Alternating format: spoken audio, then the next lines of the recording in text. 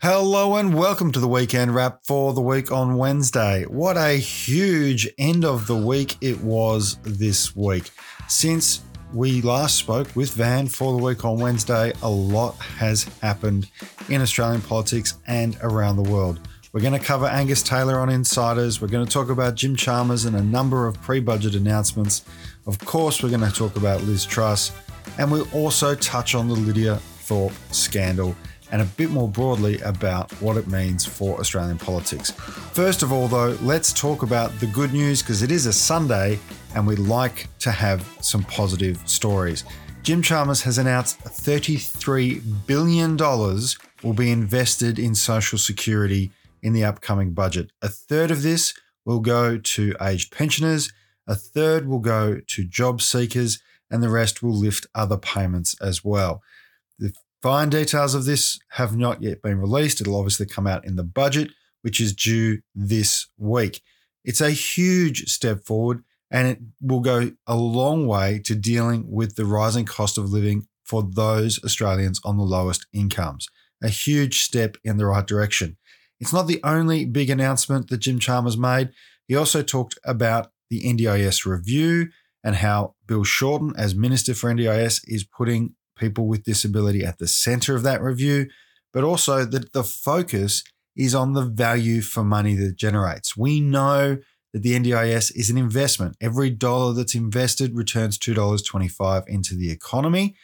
The problem with the investment at the moment is the ticket clippers, the overcharging, the payday lenders, the people who are extracting value out of the system, out of the pockets of workers, out of the pockets of people with disability, and sending it offshore to foreign private equity or using it to buy their multi-million-dollar harbourside mansions. Yes, Peter Scutt, I'm talking about you and Mabel, because frankly, that is atrocious. Yes, we've seen the exposés that show organised crime is a problem. Yes, we've heard stories about fake charging and fraud, but the integrity of the system, the integrity of any government system is how well it is regulated. And clearly, at the moment, the NDIS still has too many cowboys in it for a quick buck, or in some cases, in it for a long-term buck. And of course, putting people with disability at the centre is absolutely key, but recognising that when you've got a multi-billion-dollar government-funded program, you've got to have proper regulations, proper transparency, and proper accountability. That's also very important. Further good news, $560 million will be made available for Indigenous organisations, domestic violence support, and housing support. Organisations will be able to apply for this. This will be a pool of funding. This was announced today as well. And the paid parental leave scheme is being extended, as is childcare, to an additional 3,700 people. Now, this was originally erroneously reported by the Sydney Morning Herald and The Age as including hundreds of thousands of high-income earners. Now, the budget is next week. Numbers are going to be flying thick and fast for the next 7 to 10 days. Probably even longer. It's so important that journalists get the numbers right. And if they make a mistake, correct them very quickly.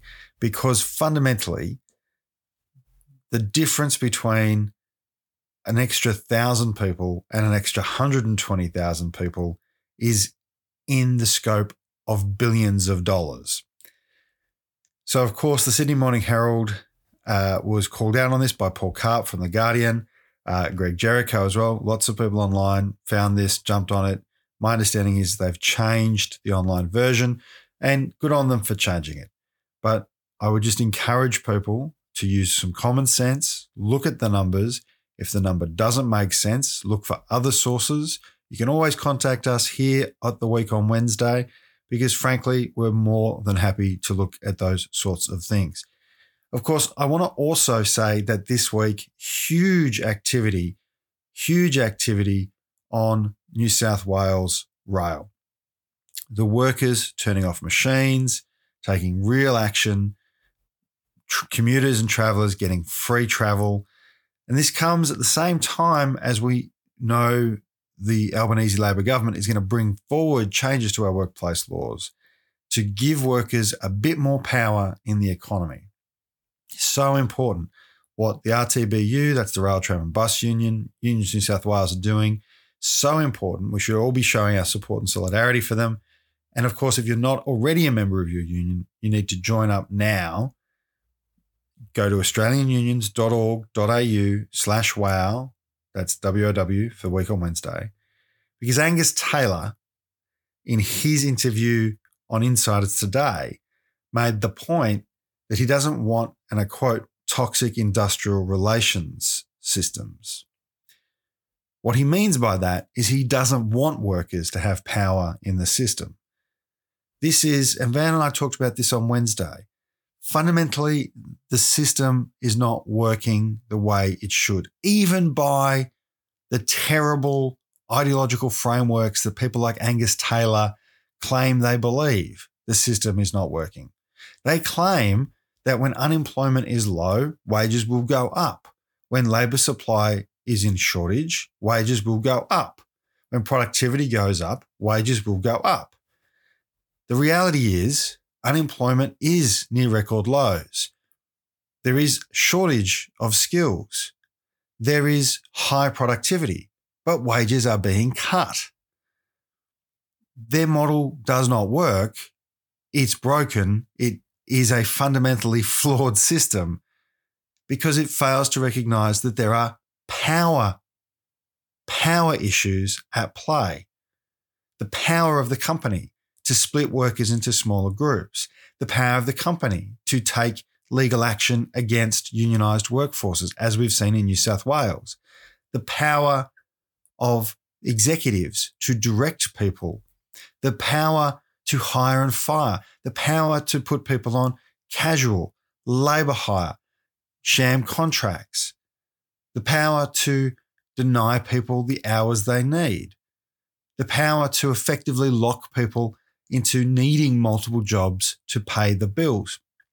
These are all power dynamics that make the model that says when unemployment goes down, wages will go up. When productivity goes down, wages will go up. Those power dynamics are not in the model because they're real world and they shift and they change and they require laws to balance them out. Now, Angus Taylor and some of the big business lobbyists who are against things like multi-employer bargaining, who are against things like gig economy reforms, the kind of reforms that Labor in New South Wales and Labor in Victoria have committed to.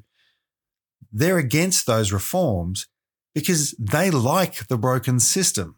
They want profits to take more and more out of the economy. They want corporations to get a larger and larger share of what we produce. That's what's been happening for the last decade. It's only going to stop when we change the laws to give workers the power to demand better conditions. And we see this in industries where workers do have power, where there is a finite capacity for employers to exercise power over workers. This is why the docks are always such an important part of our industrial relations system. It's a bottleneck. It's a point where the employers and the workers have to come to agreement because there's no way for the employers to get around the docks. It's why Alan Joyce has been so determined to smash worker power at the airline and at the airports, because if workers have power in those key points, they can get their fair share, even with bad laws. It's harder with bad laws. It can be almost impossible if you don't have those choke points of power. But with better laws, we will see rising wages in early education, rising wages in aged care, better service delivery in those sectors. We will see a return to wage growth in this country. Now, Angus Taylor doesn't want any of that. He's gone on Insiders and been very clear that he opposes all of those things. In fact, Angus Taylor's performance on Insiders was so disgraceful that if you haven't joined your union already, you need to rush out and join, because he has learned nothing. He is the memento of Australian politics. He wakes up every day and forgets the outcomes of his ideological crusade from the day before. And what does that mean? It means that he wants more gas, frack, baby, frack. That's Angus Taylor's solution. Angus Taylor doesn't want to do anything about the fact that it doesn't matter how much gas we produce. We're pumping it into a global market where the price is set by factors well beyond our control. The fix to the gas crisis isn't just to frack more gas. It's to change our connection to the global market. It's to reserve some gas here in Australia, which again, the union movement has called for. But it's also to reduce our reliance on gas, which again, the union movement has called for, which again, the Albanese Labor government, the government of Victoria under Dan Andrews, even the governments in Tasmania under Liberals, and even in parts of New South Wales, they have recognised we need to reduce our reliance on fossil fuels and the global market for them. And we can do that by increasing wind power, including offshore wind. We can do that by increasing hydroelectricity, which, given the state of flooding in much of the country at the moment, clearly we have plenty of that to go around. But also improving the connections between markets, bringing Tasmania into the mainland market, improving the interconnection between Victoria and New South Wales, building battery capacity. Victoria has committed to being the world's largest storage of solar batteries. These are huge improvements. And of course, this week we saw Victoria commit to establishing a state electricity commission and undoing the privatised damage of the Kennett government. Angus Taylor is opposed to this. He asked the question of David Speers, why does the government need to invest in these things when these are regulated markets and there is clearly private interest in being part of them? Well, because, Angus, we're dealing with the wreckage of a privatised market right now. The transition is more chaotic than it needs to be in Victoria, New South Wales, and much of the country because of the privatised nature of the markets. In Queensland and in Western Australia, where there are large government parts of the system, they are able to make the transition more smoothly. They're able to give worker guarantees. They're able to have lower power prices. Angus Taylor is advocating for higher prices because he is advocating for a profit incentive in our energy market. Angus Taylor doesn't care about energy bills for ordinary working people. He doesn't care about the energy bills of pensioners or the unemployed or any other Australian. What Angus Taylor wants is he wants privatised profit out of what is an essential public good. He went on Insiders and he said that by asking that question. And this is what they always do, the Angus Taylors of the world. These schoolboy prefects who've been left behind in Parliament ask their ideology as a question rather than putting it as a statement. He asks, why should government invest when the private sector wants to? Because it's cheaper, because the public will own it, because it means lower power prices, because it's a more efficient market. Those are the answers to that question, Angus. He asks them of David Speers, who of course is not going to give those answers because he's asking a question himself. What Angus Taylor should say, because he's supposed to be putting forward a position, is that what he wants is a privatised market. He wants private companies to control the price of electricity. He wants private companies to extort subsidies from government to upgrade and maintain transmission. That's what they were doing for a decade under the Morrison government. Make no mistake, Angus Taylor is on the side of energy companies. And he continues to push this ideological vandalism. It's not just a question of climate change and air quality and our ability to live on this planet, although those are important things, it's also an ideological, political, economic question. And Angus Taylor's ideological politics are to give away billions of dollars of taxpayer money, of our money, to private corporations, many of whom, by the way, in the energy sector, are partly or fully owned by the governments of other countries, governments who have the foresight to realize that energy infrastructure is fundamental to the good operation of their own societies and have seen the opportunity presented by the ideological idiocy of people like Angus Taylor to invest in our country and to take subsidies from our government to do so. Angus Taylor is out of his depth. His party is a wreck. It is an ideological footnote in the pages of paleontology.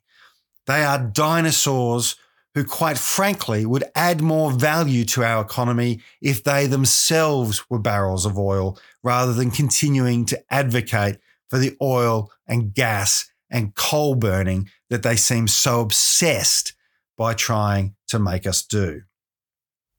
Fundamentally, Angus Taylor was part of a government that wrecked the Australian economy. They baked in budget deficits.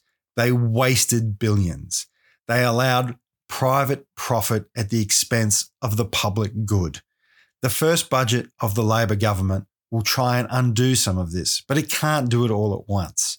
You can't undo a decade of damage in a single budget speech. It will take time. And that's going to be frustrating for a lot of us. I know it's frustrating for me. Van and I talk about it all the time. We've made the point about the stage 3 tax cuts. Of course, Angus Taylor defended them again today on Insiders. Well, that debate's not going to go away. And it's not going to go away because fundamentally we know they're unaffordable. You can't give tax cuts to the wealthiest people at the same time as you have massive budget deficits and huge amounts of debt. $1 trillion worth of Liberal debt. The interest on that will be over $30 billion a year. We're talking about the entire cost of what we spend on defence capability in interest payments. Why? Because they just handed out money to mates. They gave away valuable resources and valuable assets. Australia makes a tiny, tiny fraction on the export of our natural resources in terms of gas and oil than countries like Qatar and Norway. If we used those resources, taxed those resources the same way those two countries did, we would not have a budget deficit. That's an amazing thought, that all we had to do was adopt the same policies as countries as diverse as Norway and Qatar, and we, the people of Australia, would have benefited. Instead, Angus Taylor and his mates made sure that the energy companies profited. The energy companies have had record huge profits, windfall profits, wartime profiteering level profits. And yet Angus Taylor goes on Insiders and says they should be given even more access, even more capacity to profit from the pockets of working people. The man is a disgrace. His party is a disgrace. But of course, he's not the only one. This is an ideological, bizarre cabal that exists right around the world. We've just seen Liz Truss lose the Prime Ministership of Great Britain after 45 days because of her insane commitment to this ideology. She tanked the economy of Britain, an economy that was already very shaky, by blindly following this kind of ideological obsession. Tax cuts above all else.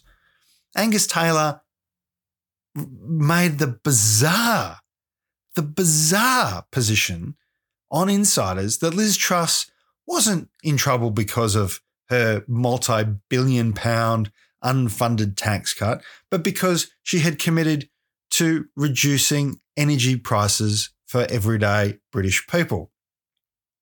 Nobody else thinks that's why Liz Truss lost the confidence of the markets, lost the confidence of the people, lost the confidence of her own party, and lost the Prime Ministership of Great Britain.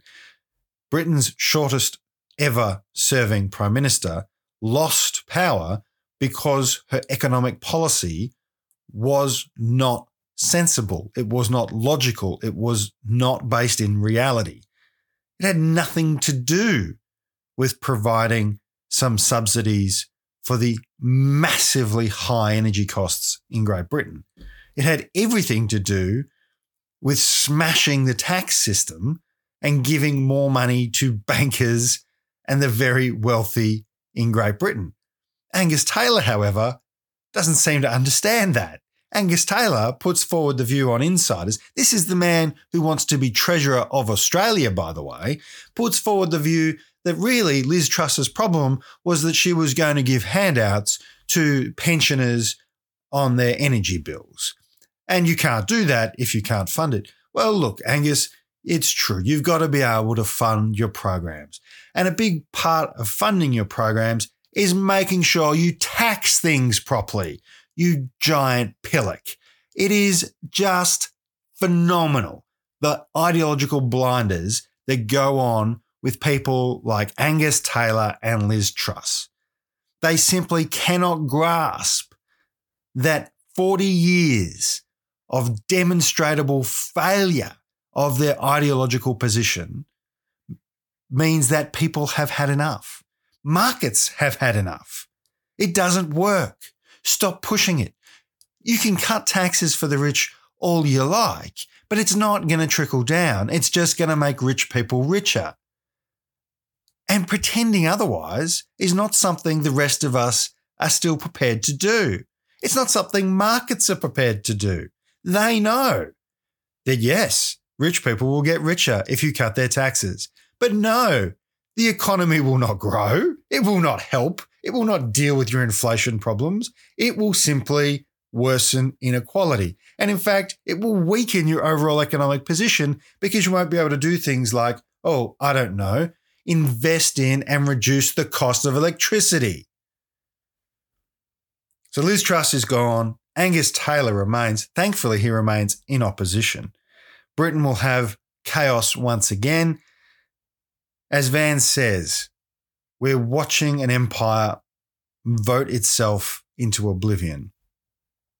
First with Brexit, then with Boris Johnson, now Liz Truss, and who knows, maybe Boris Johnson again, or Rishi Sunak might come up.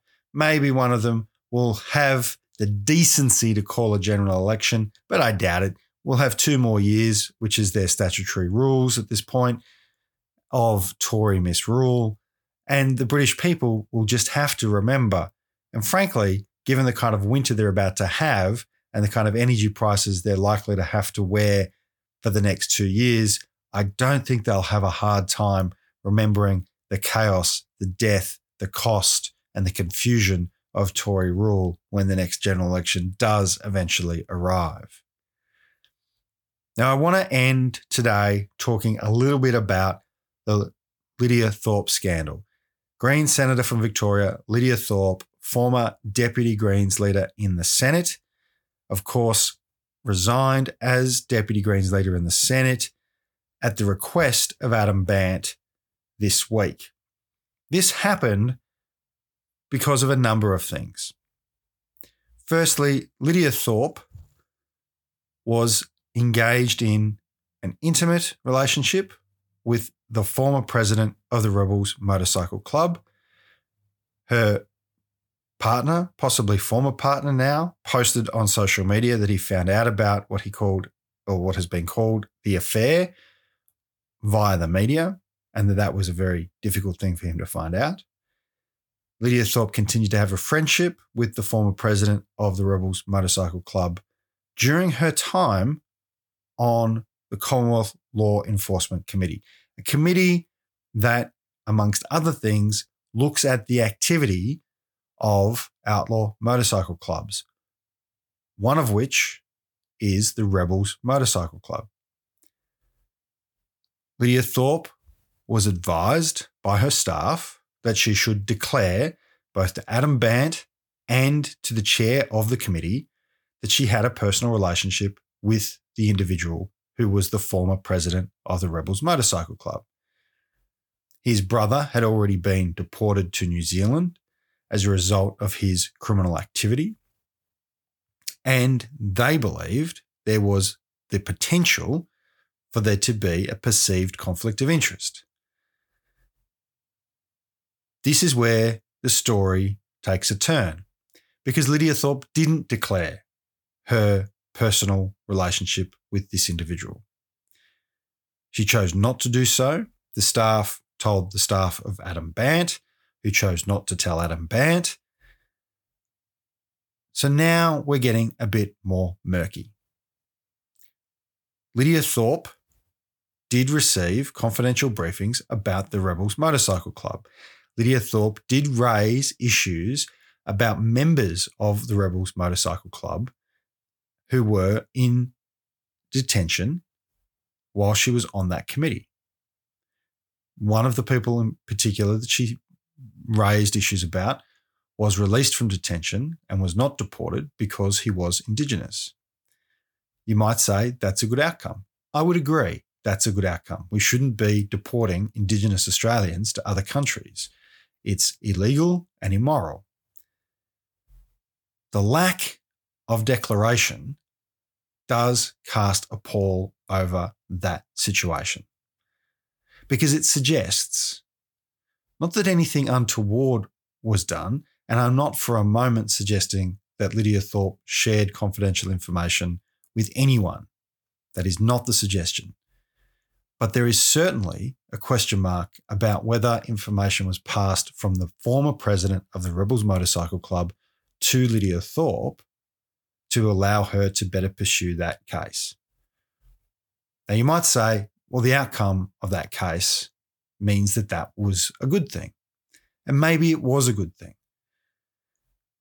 But the way things happen matters. Lydia Thorpe met with the former president of the Rebels Motorcycle Club, not in Parliament House, but in a park. It's been reported that her staff asked where she was when some papers had arrived and she was not present to receive them. She told them she had gone to meet this gentleman in a park outside Parliament House. Now, anyone who's been to Parliament House will know that in order to get access to the office areas, you've got to be signed in. Your name, your ID is captured in the system. Parliament would have had a record that he had come to visit Lydia Thorpe. Now, I'm not saying that Lydia Thorpe did anything wrong. What I am saying is that it adds to the cloud over the whole scenario that she chose to go and meet him in a park, that she chose not to declare her personal association with him, that she chose to be the person who pursued a case on behalf of a member of the Rebels Motorcycle Club. And that even in her resignation, she stressed that she was asked to resign by Adam Bandt and that she provided him that resignation at his request and that she made mistakes. She offers no apology, and perhaps she thinks she's done nothing wrong. Certainly there are people online who believe she's done nothing wrong. And certainly there are people online who point out that there is a double standard here, that Lydia Thorpe has been asked to resign from her position as deputy leader in the Senate, while people like Angus Taylor, who you've just heard me rant about for 15 minutes, who have been embroiled in scandal after scandal, continue to hold leadership positions in the Liberal Party. That Susan Ley, who was forced to step off cabinet because of her own misuse of parliamentary resources and her own lack of declaration in regards to her own assets, is now deputy leader of the Liberal Party. Sure, absolutely. There is a double standard. The double standard is that if you claim to be something, you have to be it. If you claim to believe in accountability and transparency, then you have to show it. You don't get to say, we want more transparency. We want more accountability. We want more open government. We want there to be more declarations, more openness about the interaction between senators and MPs and the people that they meet and advocate for, the people who lobby them. We want total transparency of all of that. You don't get to say all of that and then not do it yourself, even if other people won't. You know, that's the great challenge. The great challenge of being on the left is that we have a different set of standards. There are numerous people who I know who have had to stand down. I think about someone like Sam Dastyari, who is a friend of mine, who I have a great deal of love and affection for, and only really got to know him very well after he finished being a senator. I look at someone like that who paid back the money, who admitted he made a mistake, and who resigned from the Senate over a $1,200 gift. That is living your own standards. Now, I don't think Alan Tudge should be in Parliament. I campaigned against him. I gave donations to the Labor candidate against him. I'm happy to declare those. I don't think Angus Taylor should be Treasurer of Australia. I don't think Susan Ley should be the Deputy Prime Minister or even Deputy Leader of the Liberal Party. I don't think Peter Dutton should be the leader of a major political party. I think there are huge questions over his integrity. I think there are massive questions over his interaction with donors. All one needs to do is look at the car commercial that Peter Dutton made and the Friendly Geordies video that explores Peter Dutton's relationship with that company and its owners to have serious questions about Peter Dutton's fitness to hold public office. But having questions about those things, holding those beliefs, thinking those people are not of suitable character to hold those positions, doesn't excuse the actions of Lydia Thorpe. It doesn't, not in any way, shape or form. It is possible to believe that we hold a standard, even if others won't hold themselves to it. They're our standards. They're the things that we believe. And I'm sure Lydia Thorpe will do many positive things as a senator. And I'm sure this debate will continue to rage. And I'm sure anyone who listens to this who's already defending Lydia Thorpe will throw all sorts of accusations at me about this particular statement. But the reality is Lydia Thorpe did the wrong thing. She was advised to declare it and she didn't. She didn't sign him into Parliament and she met him in a park. That raises suspicions about the nature of the interaction. Her long-term partner at the time claims that he found out about the so-called affair via the media. And she pursued an issue about a member of the Rebels Motorcycle Club without declaring to the committee that she had a personal relationship with its leadership. Those are four things that are wrong, that are mistakes, that breach the standards that the Greens claim they want to see other people uphold. That's all I'm going to say about the Lydia Thorpe situation. I'm sure it will continue to play out. Don't forget, this week is, of course, the federal budget. It is a huge week for Australian politics. As Van and I discussed on Wednesday's episode, there's also going to be the first and second readings of the new workplace relations bills. We know big business don't like them. We know there's stuff in there about multi-employer bargaining. We know there's stuff in there about pay secrecy clauses. We know there's a lot of stuff in there to try and lift the pay and conditions of working people and close the gender pay gap. Be interesting to see what comes out. We'll have more on that in the coming weeks ahead. And until then, remember, be kind to yourself and to each other.